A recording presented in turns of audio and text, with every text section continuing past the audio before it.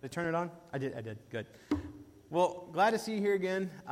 So this morning, we're ending up our series entitled Burned. I don't know if you remember right, the first week, Ryan talked about being hurt by the church and how we need to forgive. Last week, I talked about gossip.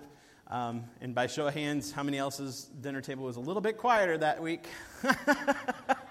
Yes, sir. We go to say something, we're like, oh, can we say that? It really got us watching our words and watching how we speak about other people. So we talked about gossip. Today, we're going to further that, and we're going to talk about hypocrisy and judgment. This week, by show of hands, how many of you heard this statement from a friend or family member? I don't go to church because the church is full of hypocrites. Anybody ever heard that? How about... or maybe you've heard this one, I don't go to church because all they do is judge me. Heard that one? While it's not a good reason not to go to church, not going to church because of all the out of shape, or not going to church because of hypocrites or judgmental people is like not going to the gym because of all the out of shape people, right? Not a good excuse, but it's there, right?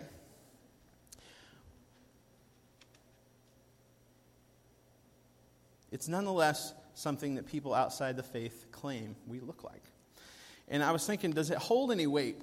And I came across a study from Barna they had recently done asking, are Christians more like Jesus or are they more like Pharisees? And looking at this, we all know that the Pharisees were the group of people that was a one group of people that Jesus really spoke out against, right? I mean, brood of vipers, that's some pretty strong words. So, we already know that we're not supposed to act like them. And then there were only a people group that he spoke out against. They looked righteous, but they were far from it. They did all the right things on paper, according to the law. But Jesus mentioned that it wasn't the things they do necessarily, it's the things they weren't doing, the things they were neglecting. They were making themselves look great, but inside, Jesus said they were full of dead men's bones. Whitewashed tombs. They're one of those flattering statements that Jesus used to describe these Pharisees. And so this study asked a series of questions. Some of them, that would focus on the actions of Jesus, and then some of them attitudes like Jesus. And then they had a second section where it talked about the self-righteous actions and self-righteous attitudes, and had people grade themselves on a scale of either yes, I'm really like this, or no, I'm really not like this. I'll just read a few of these. For actions like Jesus, it was, I listened to others to learn their story before telling them about my faith. Another one, in recent years, I have influenced multiple people to consider following Christ. I regularly choose to have meals with people with very different faith or morals than me. I try to discover the needs of non-Christians rather than waiting for them to come to me. I am personally spending time with non-believers to help them follow Jesus. And then under attitudes like Jesus, they were, I see God-given value in every person regardless of their past or present condition. I believe God is for everyone. I see God working in people's lives even when they are not following him. It is more important to help people know God is for them than to make sure they know they are sinners. I feel compassion for people who are not following God and doing immoral things. And then what followed was 10 more statements that focused on, that were the pharisaical side, right? So it's, I tell others that the most important thing in my life is following God's rules. No rules. I don't talk about my sins or struggles. That's between me and God. I try to avoid spending time with people who are openly, have different viewpoints than I do. I like to point out to those who do not have the right theology or doctrine. I prefer to serve people who attend my church rather than those outside the church. And under self-righteous attitudes, I find it hard to be friends with people who are constantly doing the wrong things. It's not my responsibility to help people who don't help themselves. I feel grateful to be a Christian when I see other people's failures and flaws. I believe we should stand against those who are opposed to Christian values, and people who follow God's rules are better than those who do not. So in doing that, as you can see, the results of that study, 51% of those that were called born-again Christians fell into the Pharisaical, both in attitudes and actions. 51%. Over half. And so that's something that should really wake us up as a church is, are we really modeling Christ for those in the world? Because if you look at these statistics, we're not doing such a hot job at it. If you're interested in looking at that full study and seeing that, I do have this copy of that, if you'd like to take a look at that. But it got me thinking about my own life, and here's a problem I have. So sometimes, I think I've got this superpower, right? I really don't think that it's a superpower, and we'll get into why this is not really a superpower here in just a second. You see, I have this ability to see other people's faults. I have trouble seeing my own sometimes. But when I look at other people, man, they're all over the place, right? Maybe it's because I don't like to see my weaknesses, right? It's easier for me to point out somebody else's faults and weaknesses than it is for me to face the ones I have.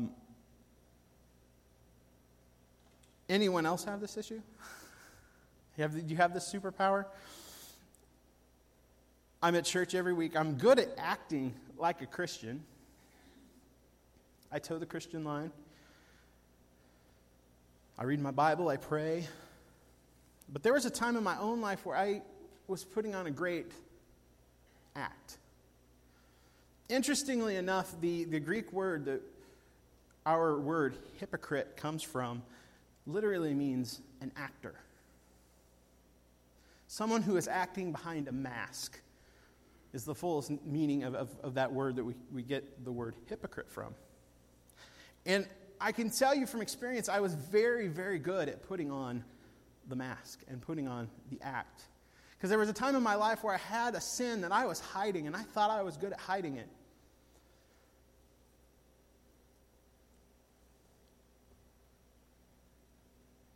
I looked good, yet I was harboring that sin, and I was helping others to live a Christian life at the same time, completely ignoring the sin in my own life.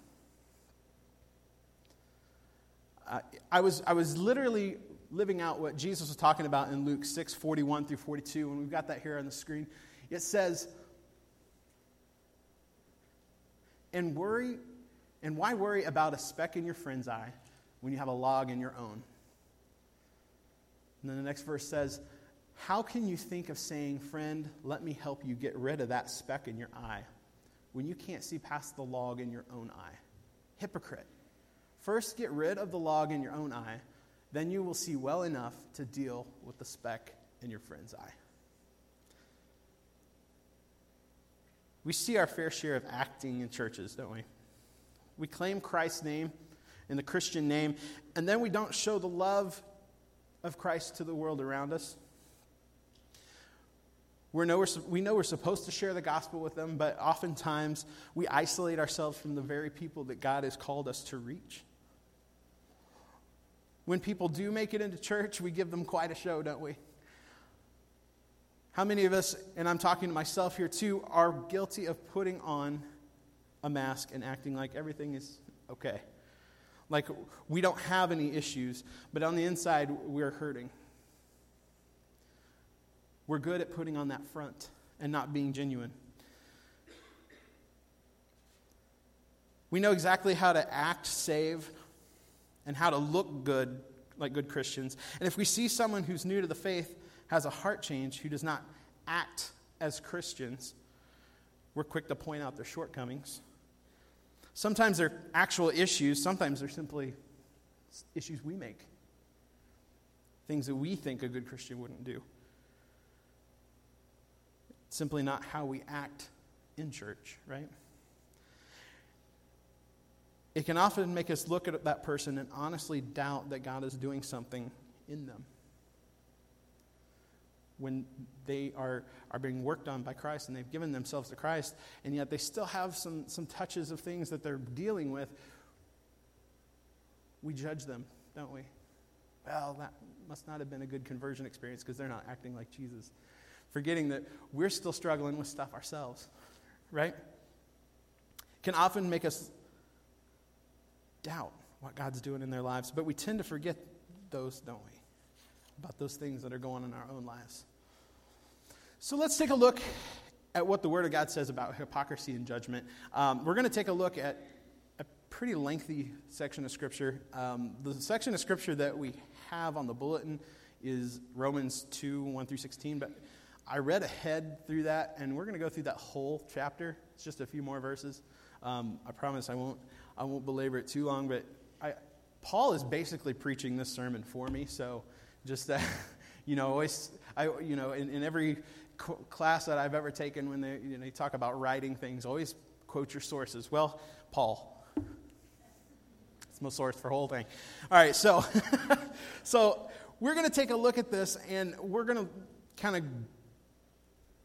let Paul preach part of this message. But before I do, I want to kind of give you a background as to what's going on in this section of Scripture. You see, Romans is Paul writing to the Roman church.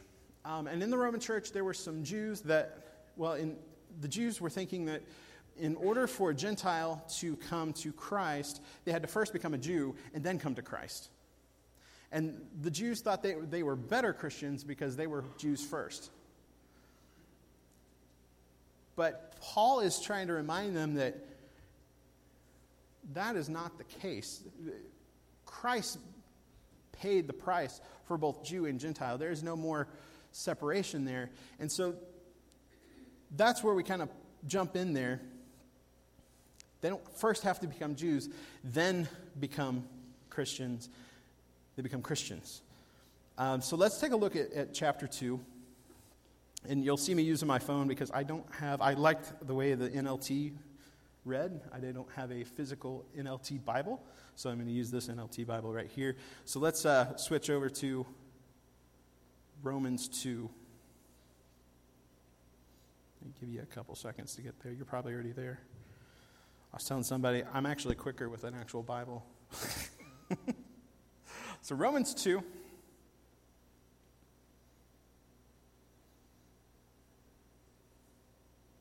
Bear with me here, guys. All right. So here's Paul talking to the Jewish Christians in Rome. You may think you can condemn such people, talking about the Gentiles, but you are just as bad and you have no excuse. When you say they are wicked and should be punished, you're condemning yourself.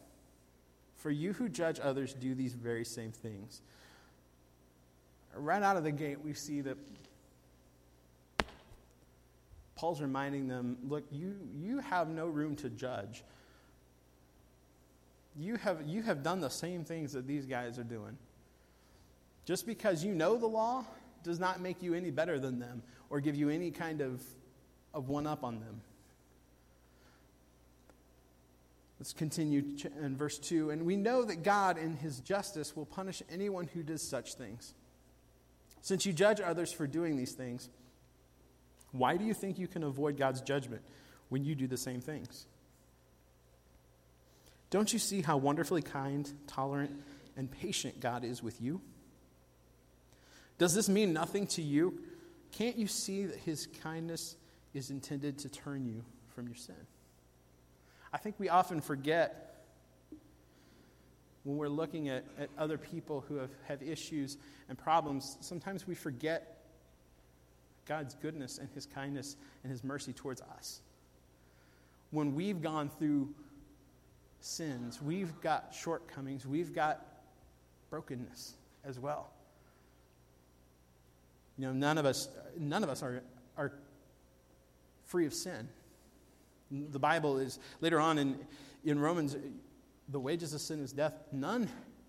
All have fallen short. All of us. And we forget that sometimes, and we think, And we forget to show that kindness and that mercy to those who are hurting. Let's pick up in verse 5. But because you are stubborn and refuse to turn from your sin, you are storing up terrible punishment for yourself. For a day of anger is coming when God's righteous judgment will be revealed. He will judge everyone according to what they have done. He will give eternal life to those who keep on doing good, seeking after the glory and honor and immortality that God offers. But he will pour out his anger and his wrath on those who live for themselves, who refuse to obey the truth and instead live lives of wickedness. There will be trouble and calamity for everyone who keeps on doing what is evil, for the Jew first and also for the Gentile. But there will be glory and honor and peace from God for all who do good, for the Jew first and also for the Gentile. For God does not show favoritism. I read that last verse. God does not show favoritism. And in some respects, it convicts me because sometimes I show favoritism where God does not. And in another aspect, it encourages me because I know even with my shortcomings, God doesn't show favoritism and doesn't discount me. He shed his blood for all. And when we're encountering those people that are not following after God, we need to remember that fact. We need to remember that fact that he loves them just as much as he loves us. And to point a finger of judgment and call them less of a person is hypocritical of us. Let's keep reading. Verse 12, when the Gentiles sin, they will be destroyed, even though they never had God's written law. And the Jews who do have God's law will be judged by that law when they fail to obey it. For merely listening to the law doesn't make us right with God. It is obeying the law that makes us right in his sight. We can call ourselves Christians, but unless we're doing and acting like Christians, we're not Christians. I'm going to say it again. We can know the Word of God, and we could quote it verse by verse. But unless we're putting it into action, it means nothing to us. Just because we have God's Word does not mean that we are going to be saved. It's our heart that matters.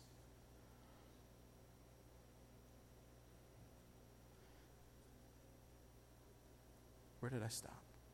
All right. They demonstrate that God's law is written on their hearts for their own conscience and thoughts, either accuse them or tell them they're doing right. And this is the message I proclaim, that the day is coming when God, through Jesus Christ, will judge everyone's secret life. Now that one should step on our toes a little bit. We can act so Christian, and we can fool a bunch of people here on earth.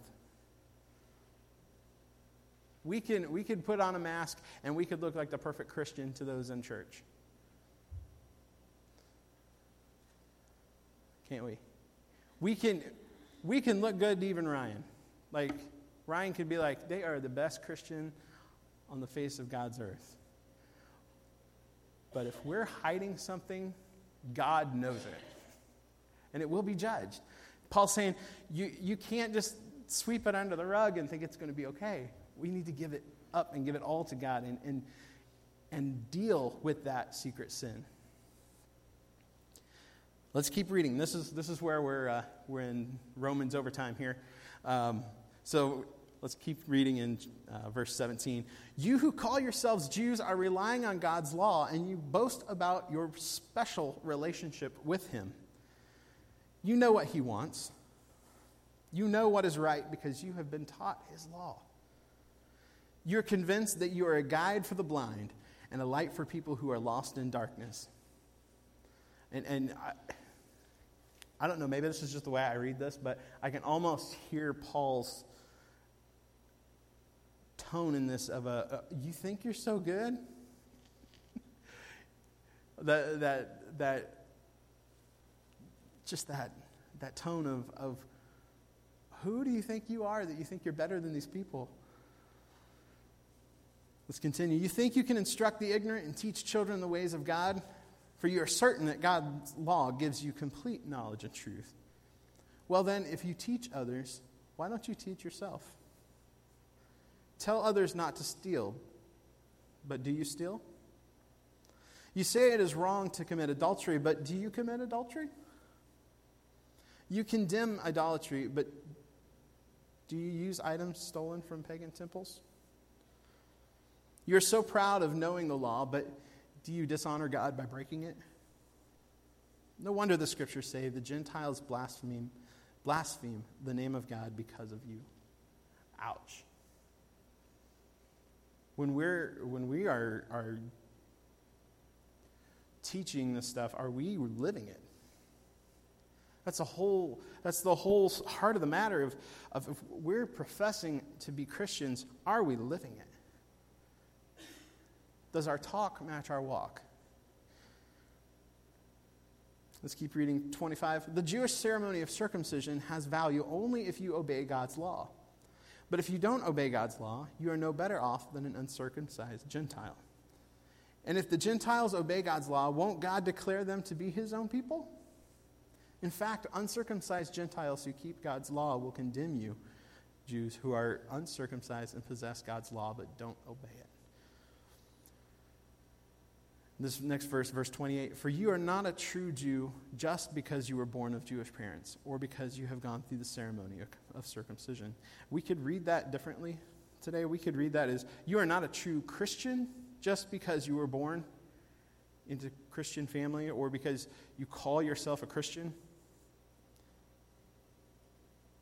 No, a true Jew or true Christian is one whose heart is right with God. And true circumcision is not merely obeying the letter of the law. Rather, it is a change of heart produced by the Spirit. And a person with a changed heart seeks praise from God, not from people. I know that was a long scripture passage, but I think it's so important to read through that. And Paul did a wonderful job of preaching my message this morning, because we do sometimes look at, I think because we are Christians, we've professed Christ, and we forget that there's a whole lot to go after that. So I want to kind of take a look at this, kind of dissect this passage just a little bit, and I think it begs these several questions. The first one I think it talks about is, are you living genuinely? Is the Monday through Saturday you the same person as the Sunday morning you? Do you act the same way in church and outside of church? Because I'll guarantee you, people outside of the church are watching you. They know you're a Christian, and they're going to watch. Are they living what they preach? And so if our two worlds don't look like they match up to them, that instant, well, they're a hypocrite, comes into play. And so it's important for us to live genuinely. To make sure that we are living what we profess. And to make sure that we're not putting on an air that we are better than anybody else, because we're not. I can't be perfect. So I shouldn't expect anybody else to be perfect. But I should show them the love of Christ. And Paul talks about how that kindness and that mercy and that grace draws people to Christ. They will know we are Christians by our love. And if we're not showing that love of Christ, if those two things aren't matching up, if we're saying, yeah, we're Christian, but yeah, these people they're hopeless, then we're not living genuinely. The second one is, are you living the word? Verse 13, let me look that up again here. Back up to verse 13. It says, for merely listening to the law doesn't make us right with God. It is obeying the law that makes us right in his sight. You know, we were talking in Sunday school this morning with the high schoolers. You'll hear me use a lot of that because I talk to the high schoolers a lot. That's kind of my job here. So you'll hear me talk about that a lot. But today we were talking about how to know false teachers, we need to know the Word of God. But knowing the Word of God is not enough to live a Christian life. We can know the Word and quote it scripture by scripture and have a scripture for everything that goes on in life. But unless we actually walk that out, it's meaningless. You know, I made the comment to him, I said, Satan knows the Word of God. Probably more intimately and better than us, because he's been twisting it for years. Knowing it in our head is not enough. We need to live it. And that's where our Christian walk meets the pavement. Is when we're willing to step out and actually love on these people that are outside the church and actually go to them rather than wait for them to come darken our door. You know, because I don't know about you, but I can see it. We're living in a generation today, this young generation that's in middle school, high school now. Most of them have never even been in a church. You know, from generations past, we could kind of guess that they had some sort of biblical knowledge. They had some sort of church experience with either grandma or grandpa. Not today. So us just waiting in the building, waiting for them to come to us, isn't going to happen. We need to go to them. And that's where living out what we are called to live out is important. Because there's a lost and dying world out there, and if we're not genuine, if we're not living out what we're saying that we're supposed to be living out, there's something wrong there, and they're not going to come. They're not going to come into a saving knowledge of Jesus Christ if his followers aren't doing what they've been told to do. If they're not following what they're preaching. But yet we expect people to come in and do X, Y, Z. So, are you living the Word? And thirdly, are you dealing with hidden sin? Look, I know sometimes it's easier to just sweep things under the rug and try to forget what you're dealing with. Part of being real with your Christian walk is being real with the sin in your life. Take it from me, been there, got the t-shirt. You can act saved all you want to, but if you've got an area of your life that you're not giving over to Christ and you're not taking care of, and you're trying to hide,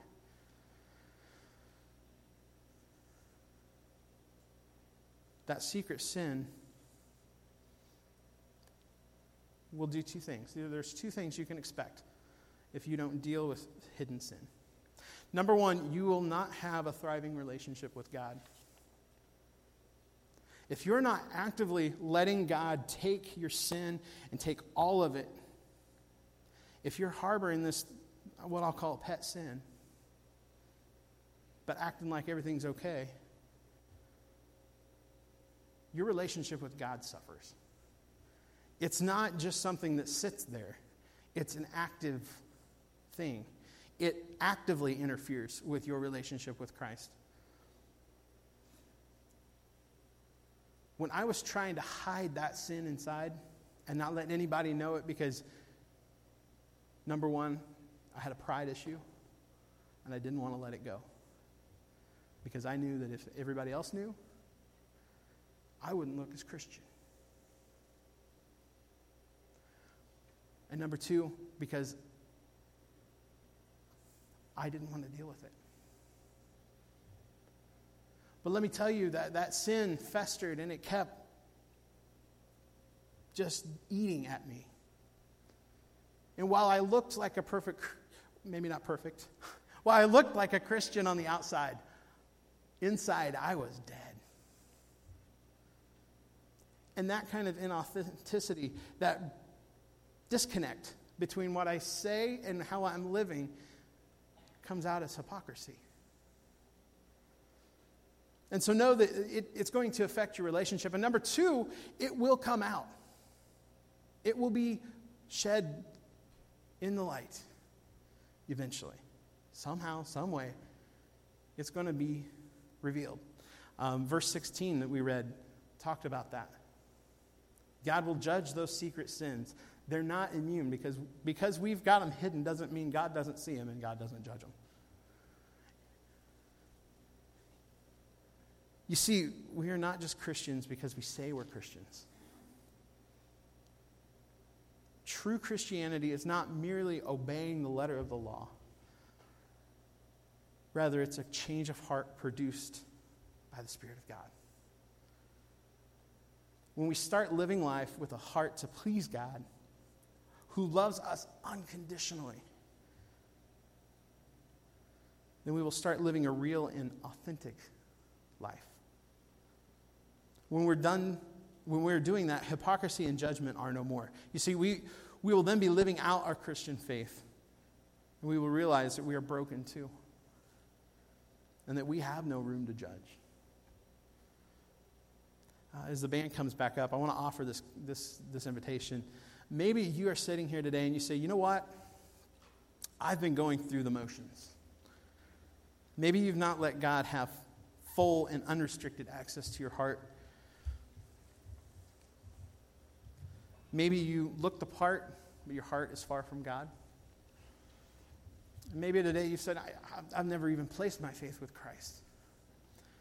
While the band plays, if you fall into one of these categories, I'm inviting you to come up to the altar here and to give that to Christ. And if you don't know Christ, I would love to introduce you to him. Are you living authentically for him? And as the band plays, if you want to come up and pray, I invite you, Ryan, if you want to be up here too, in case we need an extra person to pray. Are we giving it all to Christ? Are we living out those Christian values that we say are so important? Because if we're not projecting a good image for Christ. Let's pray. Father God, we thank you and we praise you for who you are, Lord God. And we thank you that you love us unconditionally. No matter what we've been through, no matter what we've done. And Lord, we pray that you will help us to become real, to become truly yours. Lord, may we drop those things, that act. May we drop the mask that we're wearing, and may we come to you with broken hearts and say, Lord, we need you. Father, I just pray that if during this song, Lord, if anybody needs to be real with you and to let go of those things that they're harboring and to live authentically and to rededicate their life for you, Father, that they will be moved, and Lord, that you will